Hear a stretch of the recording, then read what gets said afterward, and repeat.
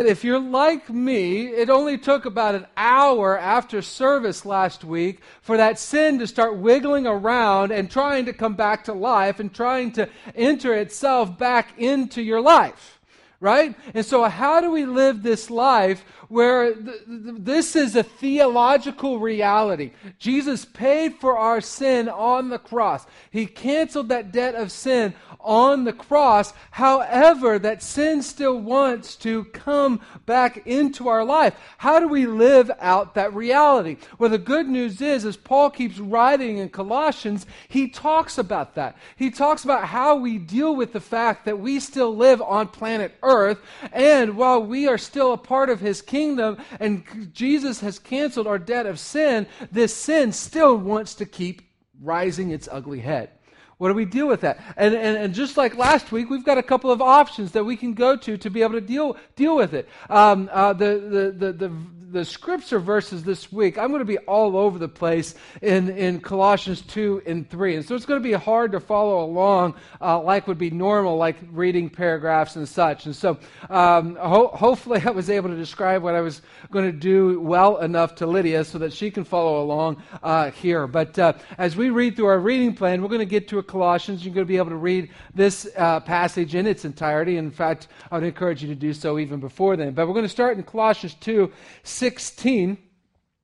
And Paul writes this: "Therefore, don't let anyone judge you in regard to food and drink or in matter of a festival or new moon or Sabbath day." Our option number one when dealing with this sin, when it tries to come back, is to manage it, is to manage our sin.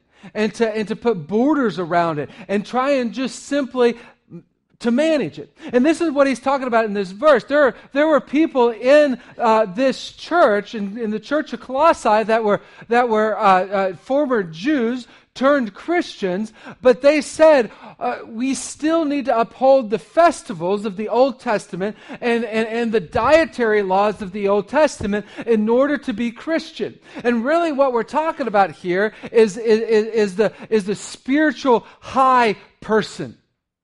That they live for every spiritual high, and they say, in order to be a good Christian, you have to have these spiritual highs. And even Paul said, don't let anybody judge you on basis of what you do with the Sabbath day, of what you do with this day.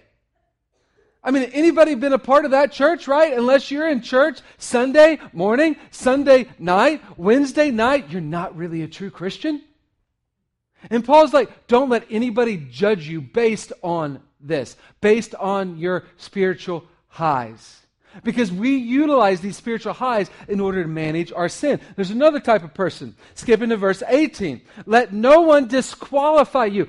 Listen to that. Paul's saying, let no one say that you're not a Christian based on those people insisting on aesthetic practices and the worship of angels, claiming access to a visionary realm and inflated without cause by its unspiritual mind. What this is the hyper-spiritual person. The person looking for the Jesus face in the tortillas and in the cloud formations and looking for the apocalypse and the red moon or the blood moon and people that say, unless you have visions like me, you're not a real Christian. Paul says these people are inflated. They've got a big head. And these are the super hyper spiritual people. This type of people only are utilizing these to manage their sin. Now, are these real things? Paul had visions himself. But if we try to utilize these to manage our sin and tell other people that they are not Christians because they do not have these same things, that's pride. That's spiritual pride. There's another type of person. The last part of verse 20 into 21. Why do you submit to regulations?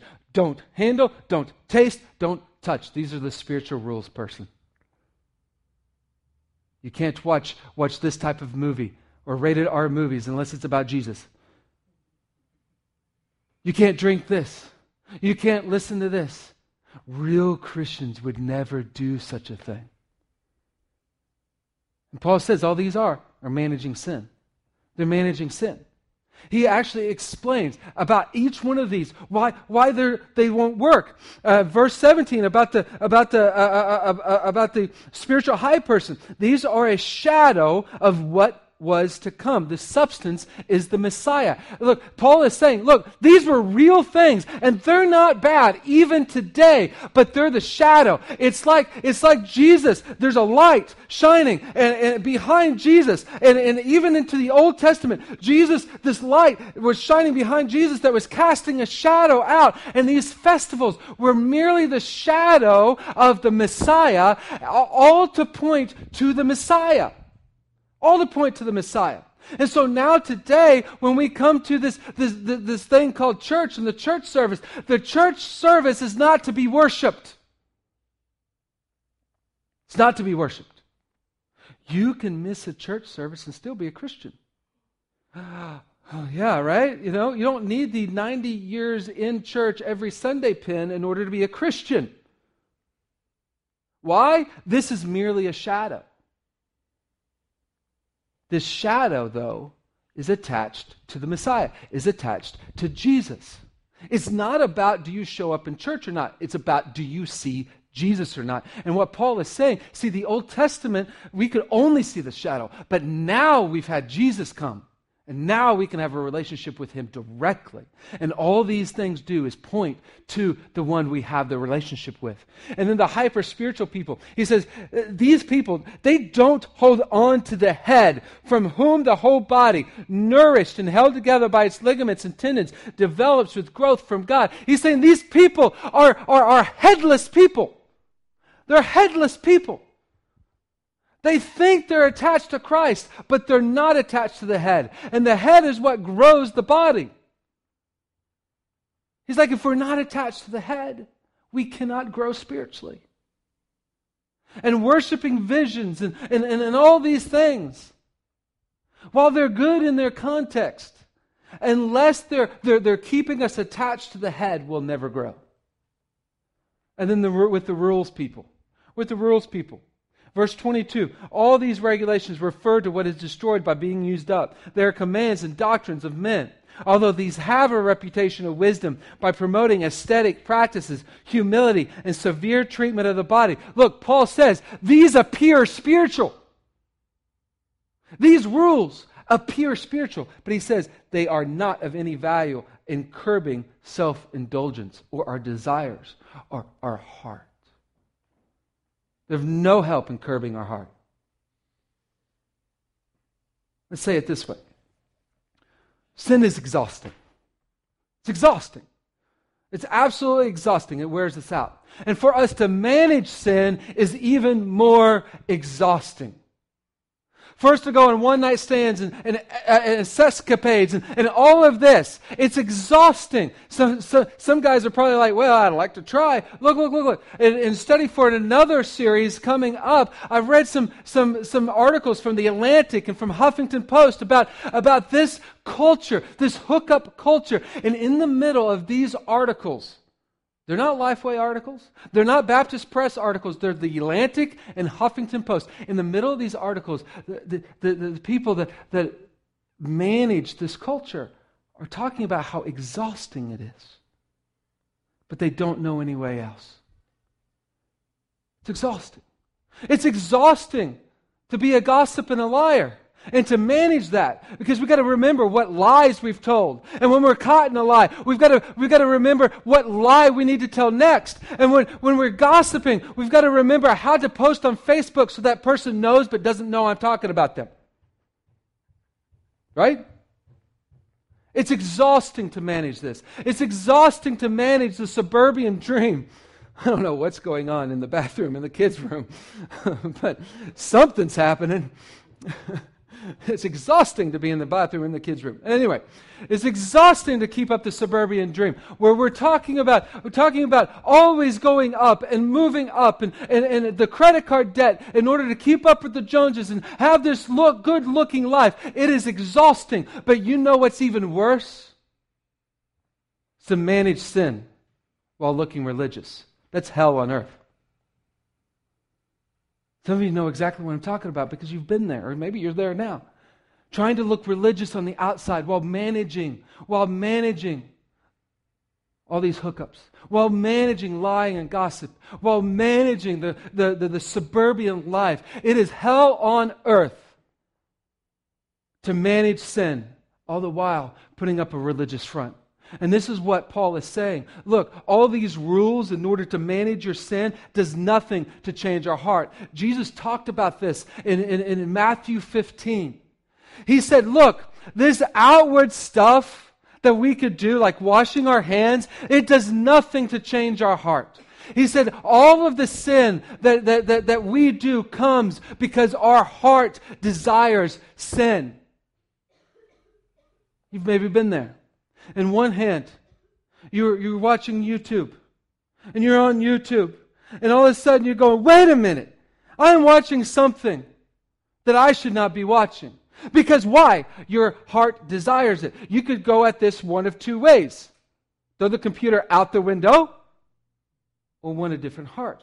But even in that, the next moment, you're watching a video about a missionary, and you're going, man, I wish I could live on mission like that. And your heart desires kingdom things. How can we be a people that on one hand, in 1 minute, watching this or posting on YouTube about how awful this person is, and in the next moment, wanting things of the kingdom and praising Jesus on Facebook?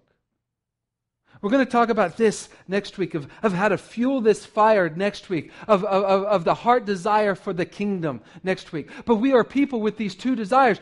Today, we're going to talk about how to take care of this person. And Paul gives us this. Paul gives us this in chapter 3. As we change to the next chapter, we see this in chapter 3, verse 3. For you have died. For you have died. Verse 5, therefore, put to death what belongs to your worldly nature. Verse 8, but now you must also put away the following, or put to death. Verse 9, the last part, since you have put off the old self with its practices, or put to death the old self with its practices. Now, last week we had 3 word pictures that Paul used. And one of them had to deal with putting off the old self. Which one was it? It's the circumcision. And he told us in what we read last week that Messiah has come to circumcise you, to cut off the old life and to put away that foreskin. But Paul is saying here, we want to keep putting on that foreskin again. Get rid of it. Get rid of it. Why do we keep going back? Put it to death. The second option, instead of managing our sin, is to put to death sin. Put to death sin. Hopefully this illustration isn't too raw for you, but we say odd things at funerals, don't we? It's kind of odd, strange thing. Generally, it comes from not knowing what to say. And as Americans, we've got to fill the space with something. And so we just say weird things. Like, usually it's not the family. It's people outside, visiting with the family and stuff. And a couple of people there looking at the person in the coffin and said, boy, they look peaceful, don't they? Well, duh. Right? For the first time since they've been born, they have no worries. That physical body has no worries. When you're born, you're worried about who's going to feed me and who's going to wipe my butt. Maybe you die like that as well. But we've all these worries in between. For the first time in our life since we've been born, we have absolutely no worries laying in that coffin. And this is what Jesus wants us to get. That when we are dead to sin, we have no worries about sin. We're completely peaceful. But it takes a different heart. A changed heart. And how do we change that heart? Well, we can't get a heart transplant until our heart is dead, right? Till the doctor says, look, unless you get a new heart, you're going to die. Until that heart is dead, we don't need a heart transplant. And so what Jesus is saying, what the entire thread of Scripture is saying, is that our heart has to be dead. In fact, in Ezekiel, we see this. The Old Testament. We see a New Testament verse in the Old Testament saying, I want to replace your heart of stone, your heart that wants to rebel against me, your heart that is hard against me, the heart that is dead. I want to replace that with a heart of flesh that's soft, tender, it's living. It's the Old Testament. That sounds New Testament, doesn't it? This is threaded throughout the entire Bible. That our heart has to change. This is why that when we manage sin, it doesn't work. Because it doesn't change our heart. And so what do we do? What do we do? The reality is that sin still wants to move and get up and make its way back into our life. What do we do? What do we do? We put it to death.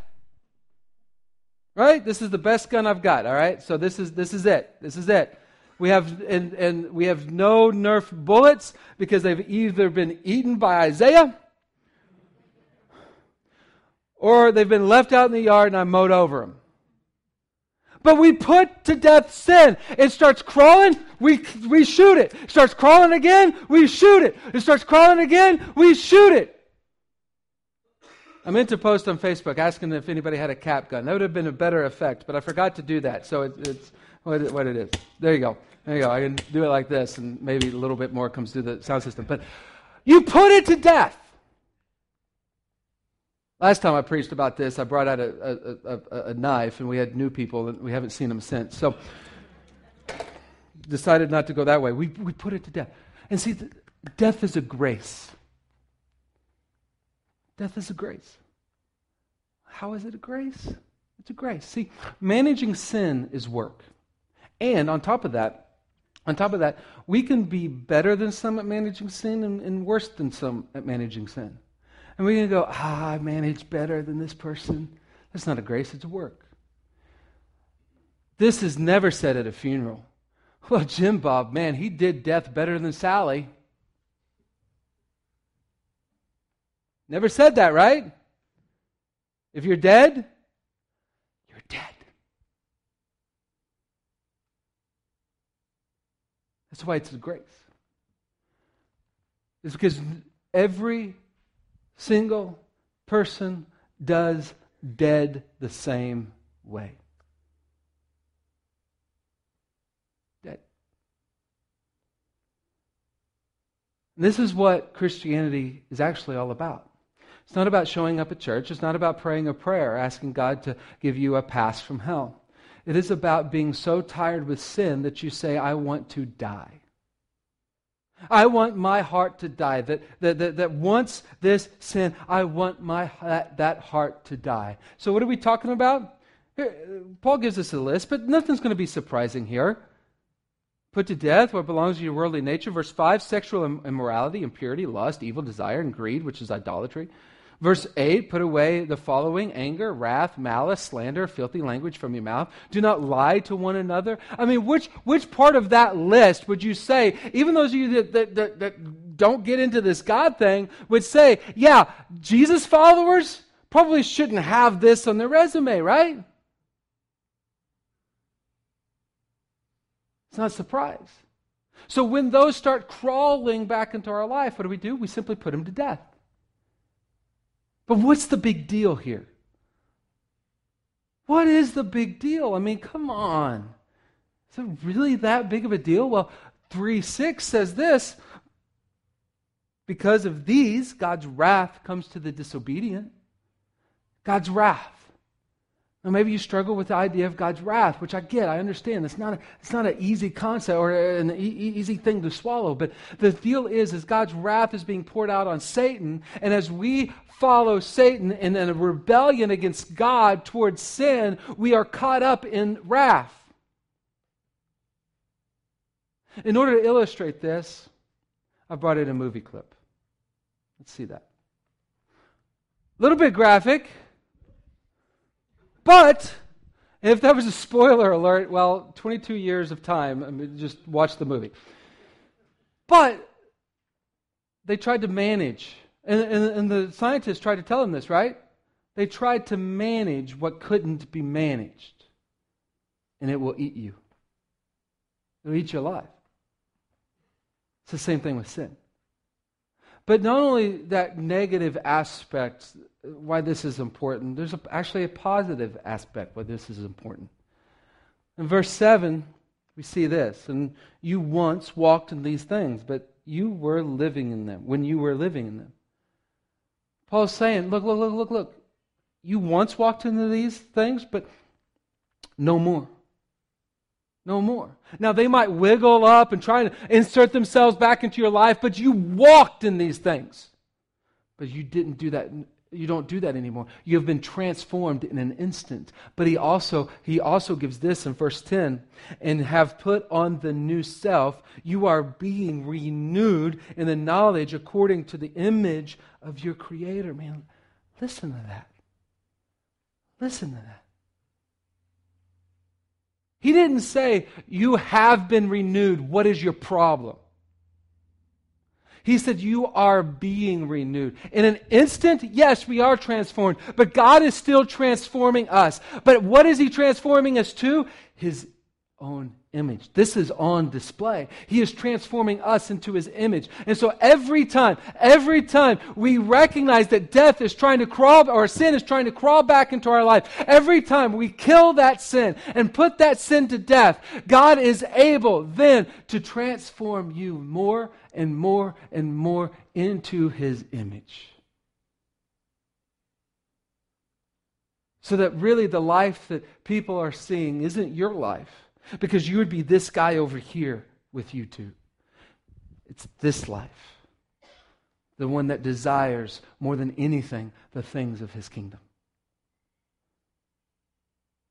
And by golly, I get frustrated with God that He didn't just transform us in an instant, right? But for whatever reason, He chose to make it a lifelong process of transformation.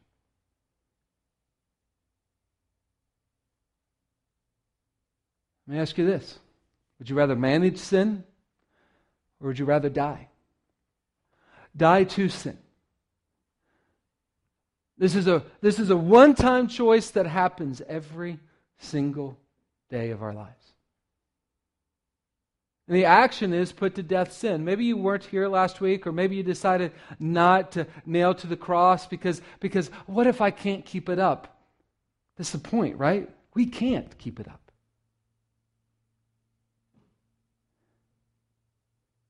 And this is just a shadow. It's a visual reminder, a shadow of what the Messiah did to attach us to the Messiah as a reminder of He canceled our debt. So if you did it once, there's no need to do it again. You remember it from last week. Nothing special in this. Maybe you need to pray. Our prayer work for this week is, Jesus, put to death sin inside of me. Put to death sin that's inside of me. I'd encourage you to get specific with Him. He won't be surprised. Right? He knows and still loves you and still did this. He's not surprised. And the third way to put sin to death is actually confessing to somebody else.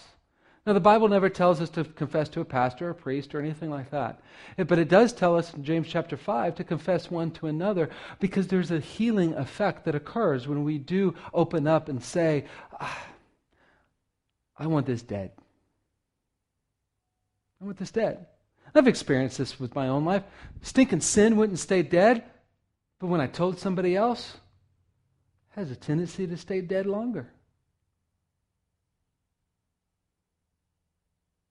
Well, what's the problem? We want to manage our sin, right? We want to look good. We want to look religious. If we confess, we don't look religious. Guess what? Newsflash, spoiler alert, we're all jacked up. Right? We're all messed up. Sorry to break it to all of us. Because it's easier to say, well, they're messed up, but I don't know about me. So during this time of reflection, if you need to talk to somebody, pray through something with them. I'm going to be back in the back. If you trust what's going on with me, Shelley will be back there. Grab somebody else that you trust. It's not anything special about me or Shelley or Paul when he's here or anybody like that. It's about somebody you trust. Nothing magical about talking to a pastor. But also worship the one during this time. Worship the one who has allowed you to identify in his death. Because that's grace. Saying, I died for your sin, and now I'm allowing you to die to your sin. Worship the one that said that and did that. Because that wrath of God was absorbed on that cross. That's love. Let's pray. And Father, Lord, thank you for this day and thank you for this time. I just pray, Lord, that you will move, keep working, that all of us decide to put to death sin, that we are tired of it. Myself, all of us. Put in us a heart, a desire for you, your things, your kingdom.